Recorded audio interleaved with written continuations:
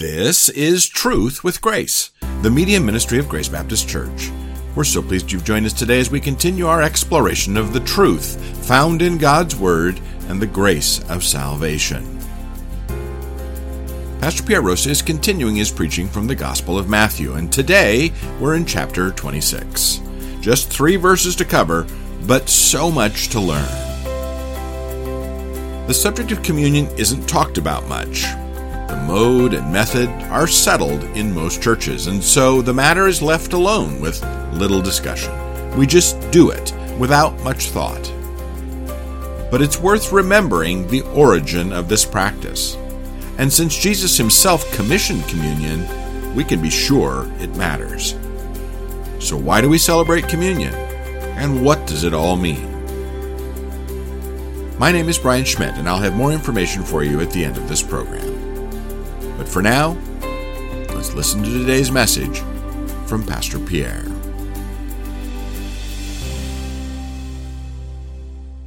Let's read verses 26 through 29 of Matthew 26. While they were eating, Jesus took some bread, and after a blessing, he broke it and gave it to the disciples and said, "Take, eat, this is my body." And when he had taken a cup and given thanks, he gave it to them, saying, "Drink from it, all of you, for this is my blood of the covenant, which is poured out for many for forgiveness of sins. But I say to you, I will not drink of the fruit of the vine from now on until that day when I drink it new with you in my Father's kingdom."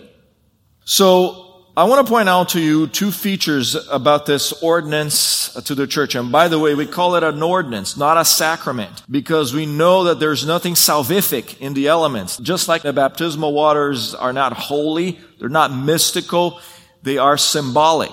So the bread and the blood, the elements, are meant to signify something, to represent something, which we will see here in a moment. But there are 2 features of this ordinance here that we must understand in order to have a fresh appreciation for it. So the 2 features is we must understand what Jesus is doing here. First of all, he instituted a new practice, verses 26 through 28. New because the Lord's Supper then is Christ's command to the church that is meant to replace the Passover feast. Now the ceremonial meal, which was the Passover, until then, served its purpose. Until Jesus, as the Lamb of God, gave his body and shed his blood for the redemption of sinners. In other words, everything that the Passover feast symbolized is there now at that point in history. And for a greater understanding of this new practice, let's first talk about the clarification of the ordinance. Nothing in this scene or the other texts that describe the Lord's Supper, and by the way, there are Mark 14, Luke 22, and 1 Corinthians 11, verses 24 through 25. We read that passage every time we celebrate communion here, but nothing in those passages hints at transubstantiation. There's nothing in the text that suggests consubstantiation even. Clearly, Christ intended to use the bread and the wine as representations of his atoning death. Now, he uses the same sentence structure to introduce other metaphors, other symbology. For example, when he says, "This is my body," he's using a metaphor. He's using a figure of speech to communicate something. And that something is not that this is now becoming literally my body. And we know that because in other places, for example, Jesus says in John 6, verse 48, "I am the bread of life." Clearly meant to be used as a symbolic idea. "I am the good shepherd," John 10, verse 11. "I am the light," John 8, verse 12. So, the elements are his body and blood only in a figurative sense. They are meant to symbolize something. Let's not miss that. And the other reason we understand it is because salvation can only happen by grace through faith, according to Ephesians 2, verse 8. So partaking of communion doesn't save anybody. It celebrates our newness of life and our oneness in Christ. It's something we do to celebrate something. It's a feast in order to celebrate our salvation. It's an ordinance that symbolizes, for example, Jesus in us, the hope of glory. That's what Paul says in Colossians 1, verse 27. We have Jesus living in us. And so when we drink the cup and eat of the wafer, the bread, we are celebrating that fact. Jesus is spiritually living in us. We know where His body is in heaven, but spiritually He lives in every believer. And Paul says that's the hope of glory. So when we celebrate communion, we are celebrating that very reality, that spiritual truth that is comforting and assuring for us. And again, the elements have no salvific power. They don't save anybody. They symbolize something, or a couple of things, in fact. So let's go through them and understand what they symbolize specifically. The unleavened bread, for example, in the Passover feast, represented Israel's redemption from the idolatry of Egypt. And we know that because the leaven, traditionally in Scripture, signifies influence. So when the Israelites were redeemed out of Egypt, and when the Passover was instituted, they were supposed to eat unleavened bread, signifying or symbolizing that the influence of Egypt stayed there. See, God removed them out of Egypt, but also God had to remove Egypt out of them, and they would celebrate that newness of life by eating of the unleavened bread during the Passover feast. And Jesus now, therefore, uses this metaphor to represent His body, teaching us that He is the only one able to remove worldly influence from us. We need to understand that no one else qualifies. No one else is able to remove worldly influence from us. He is the Lamb of God who takes away the sin of the world. So He takes the sin away from us. The influence of sin no longer has any power in my life and in your life, and therefore when we celebrate communion, we are celebrating the fact that we are no longer slaves to sin. We are able to not sin or to control sin. Now, we're still going to sin. The Bible is very clear about that. In fact, in 1 John, it says that if we say we have no sin, we make God to be a liar.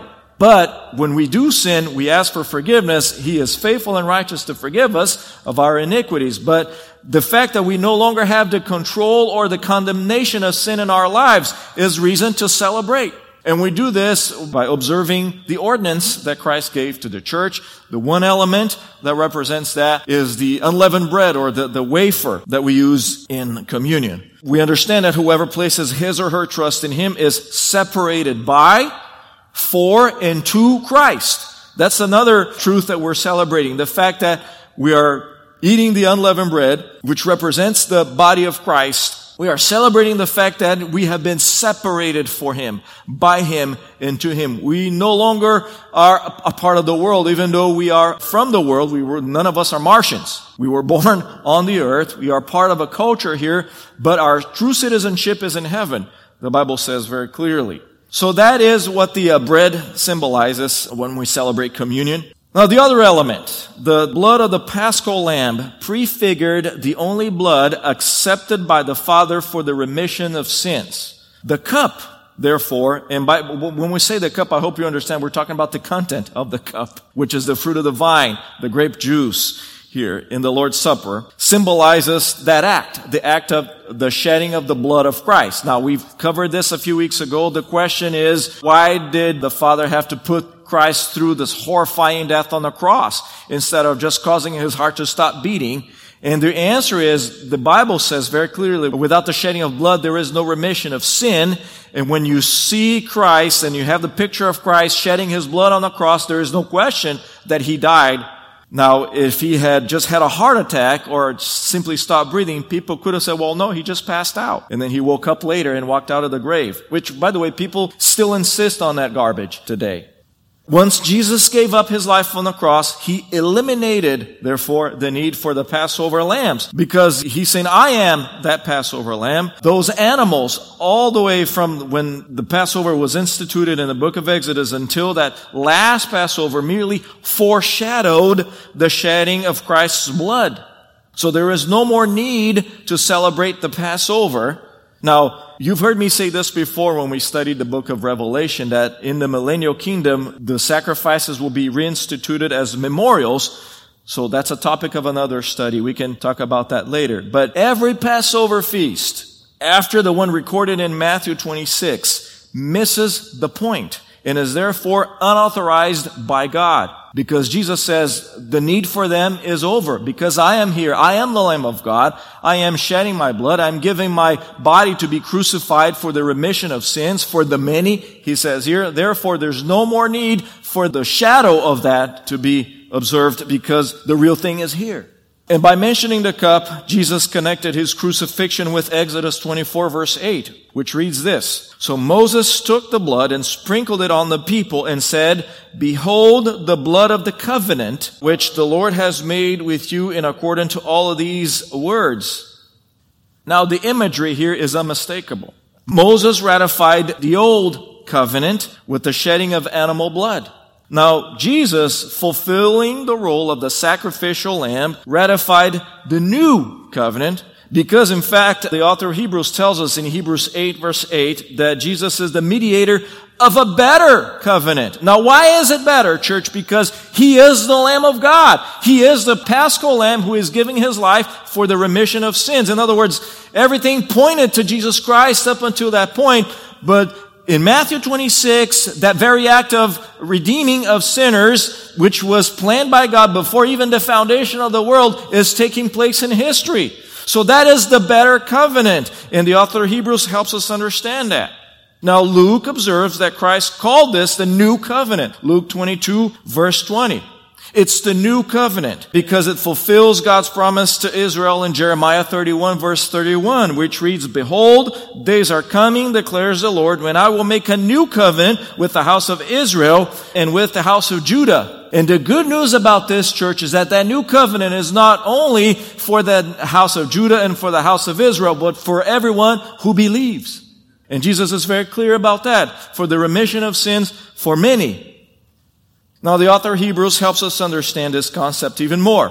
He writes this in Hebrews 10 verses 1 through 4, for the law, since it has only a shadow of the good things to come and not the very form of things, can never, by the same sacrifices which they offer continually year by year, make perfect those who draw near. Otherwise, would they not have ceased to be offered, because the worshippers, having once been cleansed, would no longer have had consciousness of sins? But in those sacrifices there is a reminder of sins year by year. For it is impossible for the blood of bulls and goats to take away sins. So what Scripture tells us, church, is that it is impossible for the blood of animals to take away sins because they only they symbolize the shedding of the blood of Christ, who is the Lamb of God who takes away the sin of the world. He takes away the sin of the world because he takes it upon himself, the wrath of God. So when Christ died on the cross and shed his blood, he is taking the punishment that you and I deserve, the punishment for our sins.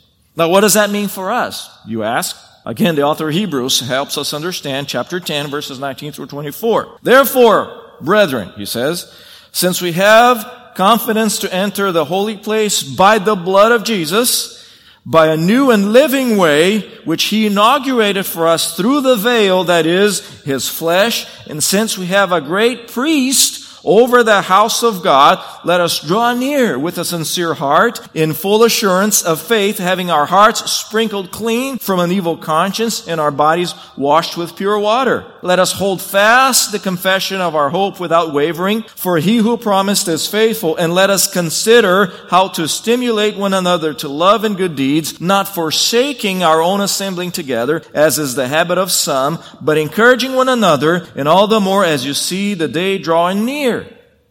Luke gives us an example of how the early church honored the ordinance of communion in the assembling together of the body of Christ. He writes that the believers were continually devoting themselves to the apostles' teaching and to fellowship and to the breaking of the bread and to prayer. This is Acts 2 verse 42. So we have the example from the early church of what we are supposed to do when we come together to celebrate our newness of life, to celebrate exactly that, drawing near to God with a sincere heart, full of assurance and faith and all of that. When we come together, we devote ourselves to the teaching of the apostles, and the teaching of the apostles has been codified for us. They have been inscripturated for us. We have here a record of their teaching, and we fellowship together, which we will do after this service, and we break bread, which means we celebrate communion, and we pray together.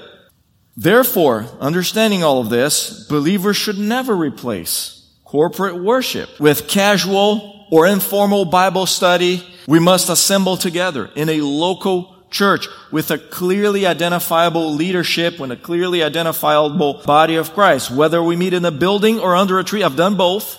We must assemble together in the local church, and we celebrate our great salvation, and we stimulate one another to love and good deeds. So there you have it. So if you're a believer and you do not attend a local Bible-believing church to assemble with other believers, what then should you do? You should find a local church that teaches the Bible, not one that teaches the opinion of the pastor or the one that is dedicated to politics or exegeting the society or culture.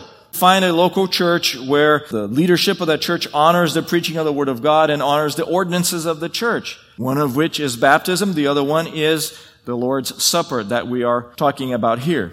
But that was the clarification of the ordinance here. Let's talk about the context of the ordinance. There's a lot that went on in that last Passover meal here in the upper room. The other Gospels fill in the blanks here. And the reason why it's good for us to understand that is because Matthew does not write chronologically. Remember this, okay? Matthew is all over the place here in terms of chronology here, because his point is to communicate that Jesus is the King of Kings, the King of the Jews. So he will write different anecdotes of the life of Christ that are not necessarily in chronological order. We've already determined that, and we verified that several times during our study of the Gospel of Matthew. But in this last few days of Jesus' life here, there's a lot, for example, that John records for us that is within the context of the Last Supper here, the place or the time when Jesus instituted the Lord's Supper. So again, we're going to put those pieces together and we're going to learn a lot here. And as we're putting those pieces together, it's a wonderful and glorious jigsaw puzzle. For example, first of all, according to John 13, verse 30, Judas left the group because Satan entered him. The Bible says Lucifer himself entered Judas. But it's interesting to note that Judas is not there because neither the devil nor false believers belong to the Lord's table. And we understand immediately that communion is a very exclusive event. In verse 28, it invites the many, but not everyone. Paul clarifies in 1 Corinthians 11, verse 28. He says this, "Whoever eats the bread or drinks the cup of the Lord in an unworthy manner shall be guilty of the body and the blood of the Lord." Actually, that's verse 27. And that is something important for us to understand because Paul is educating that church in Corinth about how to observe communion. And some of them were observing communion in an unworthy manner. There were unbelievers participating in the Lord's table. There were people getting drunk and going to church and celebrating the Lord's table. And there were people who refused to partake with other ethnicities in the church. So Paul says, pay attention closely. Whoever eats the bread or drinks the cup in an unworthy manner shall be guilty. Now, who's supposed to partake of communion? People who have received Christ as their Lord and Savior. Because if they don't have Jesus in their hearts, what's there to celebrate? They're doing something that has no meaning for them. They don't understand. Now, it is our desire that they come to faith in Christ so that they can celebrate communion. But until they understand what the gospel is and what it is that they're being saved from and what the body of Christ and the blood of Christ signifies for them, they shouldn't participate. Now, what happens next is an interesting development here of the story because they are celebrating communion. And what they do is they immediately start arguing to see who's the greatest in the kingdom. Again! See, Matthew 16 we dealt with that, and now Luke tells us that they are arguing to see who is the greatest in the kingdom in the upper room. And probably what prompted the discussion was the announcement of the betrayal. They were saying, well, I'm not going to betray Christ because I'm the greatest in the kingdom. Maybe you are because you're less than me here. Jesus settled the whole argument with a rhetorical question, which would remind him of the foot washing experience. Luke 22, verse 27. For who is greater, the one who reclines at the table or the one who serves? And what Jesus is saying here, you really want to be great in the kingdom of heaven? Serve everybody else. And therefore, church, every time we celebrate communion, we must be reminded of that Christ-like servanthood that we are called upon to do. Now, here's what happened next. After this gentle rebuke, Christ comforted the disciples. So they were arguing to see who's the greatest. They are anxious. They are experiencing grief, confusion. One of the disciples left. What happened? Is he the betrayer? What's going on here? And Jesus comforted them. Specifically, he comforts one of them. Luke 22 verses 31 through 32, he says this, Simon, Simon, behold, Satan has demanded permission to sift you like wheat. But I have prayed for you that your faith may not fail. Wow, what a comforting thought. Now imagine, church, learning that the devil is after you. Imagine that thought. Now imagine no more, because that's exactly what he does. The Bible says, in fact, Peter tells us that Satan is after believers. He says, be of sober spirit, be on the alert. Your adversary, the devil, prowls around like a roaring lion, seeking someone to devour. Now, obviously, he learned his lesson here. His faith did not fail. We understand exactly what happened. Well, not to get ahead of the story here, but he denied Christ 3 times, and later on, he repented, and God still used him in ministry. Now, by the way, would you ever recruit anyone who denied you 3 times? Jesus kept comforting the disciples in the midst of their confusion, fear, stress, anxiety, pride. They were arguing to see who's the greatest. Then Jesus says this. This is what happened next. John 14 verses 1 through 2. Do not let your heart be troubled. Believe in God. Believe also in me. In my Father's house are many dwelling places. If it were not so, I would have told you, for I go to prepare a place for you. So when Jesus tells the disciples, do not let your heart be troubled, the question is, should we appropriate those promises? And their answer is a resounding yes. We should appropriate these comforting words, even though they were uttered to that first generation of disciples after the Lord's Supper. And the reason for that, church, is because Jesus said, I am pouring my blood for the forgiveness of sin, for the benefit of many. Many is a little more than 11. So, church, the lesson is very clear for us. Do not fear. Do not fear. Our enemy is fierce, and this life brings us many challenges, but we have the promises, we have the peace, the protection, and the prayers of our Savior. So, the context of the first Lord's Supper in history brings us comfort and joy. All of these things took place between verses 29 and verse 30 of Matthew 29. And speaking of verse 29 of Matthew, let's finish the lesson today by talking about a noble promise. We talked about a new practice. That's what the ordinance to the church is. It's a new practice. But there's also an element that is the noble promise of Christ. Verse 29, he says, I will drink it again with you. I will partake again with you one day in the kingdom. Now, Matthew omits this, but Luke confirms that Jesus instructed the disciples to celebrate communion in remembrance of Him. This is something we do to celebrate Christ, to remind us of Jesus Christ, something that years later Paul also confirmed to the Corinthians, as we have already verified. So we memorialize the redemptive sacrifice of Jesus when we celebrate communion.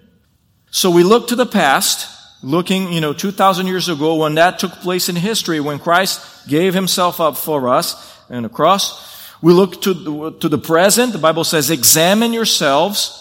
But we also look to the future, because Jesus promised in verse 29, we will do this again together one day in the kingdom. Which means that He's probably promising the 11 disciples that there will be a reenactment of that one communion service sometime in the millennial kingdom, possibly soon after the return of Christ. Or most likely, another possibility is that we, as the body of Christ, will continue to celebrate communion after Christ establishes His reign on the earth. We will celebrate that in the millennium.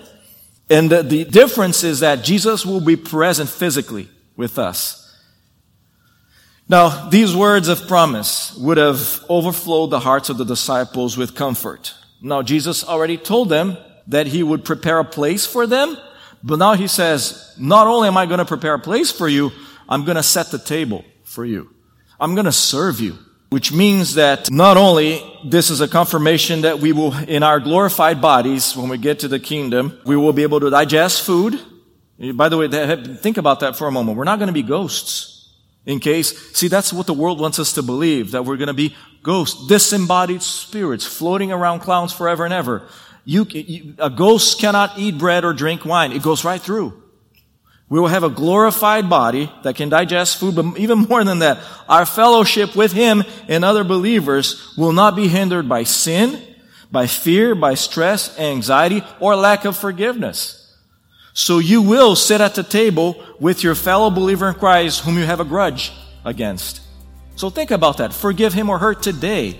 in celebration of that glorious banquet. And I hope this promise comforts you too. Every time we celebrate communion, every Sunday that we celebrate communion, let that be a countdown for that glorious day. If you have questions or comments, we'd love to hear from you. Our email address is radio@gbcsalem.org, or you can visit our website, truthwithgrace.org, for more information about our church and this media ministry. And I'll remind you that we have several books available now, all based on Pastor's sermon series. Revelation, Unveiling God's Plan for Humanity, Ruth and the Kindness of God, and Kingdom Parables, 12 Signposts to Guide You Through Turbulent Times, are all great resources, and they help support the ministry of Truth with Grace. Visit our website, truthwithgrace.org, to get your copies today. This broadcast is provided to you at no cost to the generosity of financial and prayer supporters of Truth with Grace. Please feel free to share it, but please don't charge money for it or edit it in any way without the written consent of Grace Baptist Church. Until next time, this is Truth with Grace.